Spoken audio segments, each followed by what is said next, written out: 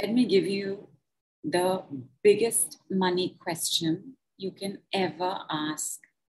100 आसमानों को 3 जहानों को छोड़ के आप प्लीज ये क्वेश्चन का आंसर बताओ. In English also. Leave 1,000 skies and these 3 worlds behind. This is the only question you need to have an answer to. It is a guaranteed money maker. Ready for next? Ready. What is the most sensible thing I can do today? You don't need an answer to anything else. Sensible. Give me other words for sensible. Quickly, quickly. Practical. Practical. Practical is so good. So what is the most doable? Doable. Achievable. Achievable. What is the most doable, achievable, practical thing I can do today? Because Nika remember, says, yeah. Fruitful, Harshal says important. Appropriate says Andy. Easy says Lourdes. Yeah. Even easy is good. Even easy is a good word. Don't use the word important, because if you're leading a disorganized life, you do not know what is important.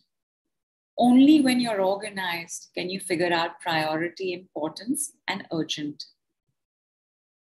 Otherwise, everything is urgent. Or you will say only money is urgent. Only spending money should not happen, or only making money should happen. Sorry, that is not priority. Because in priority, you understand what it is you want the money for.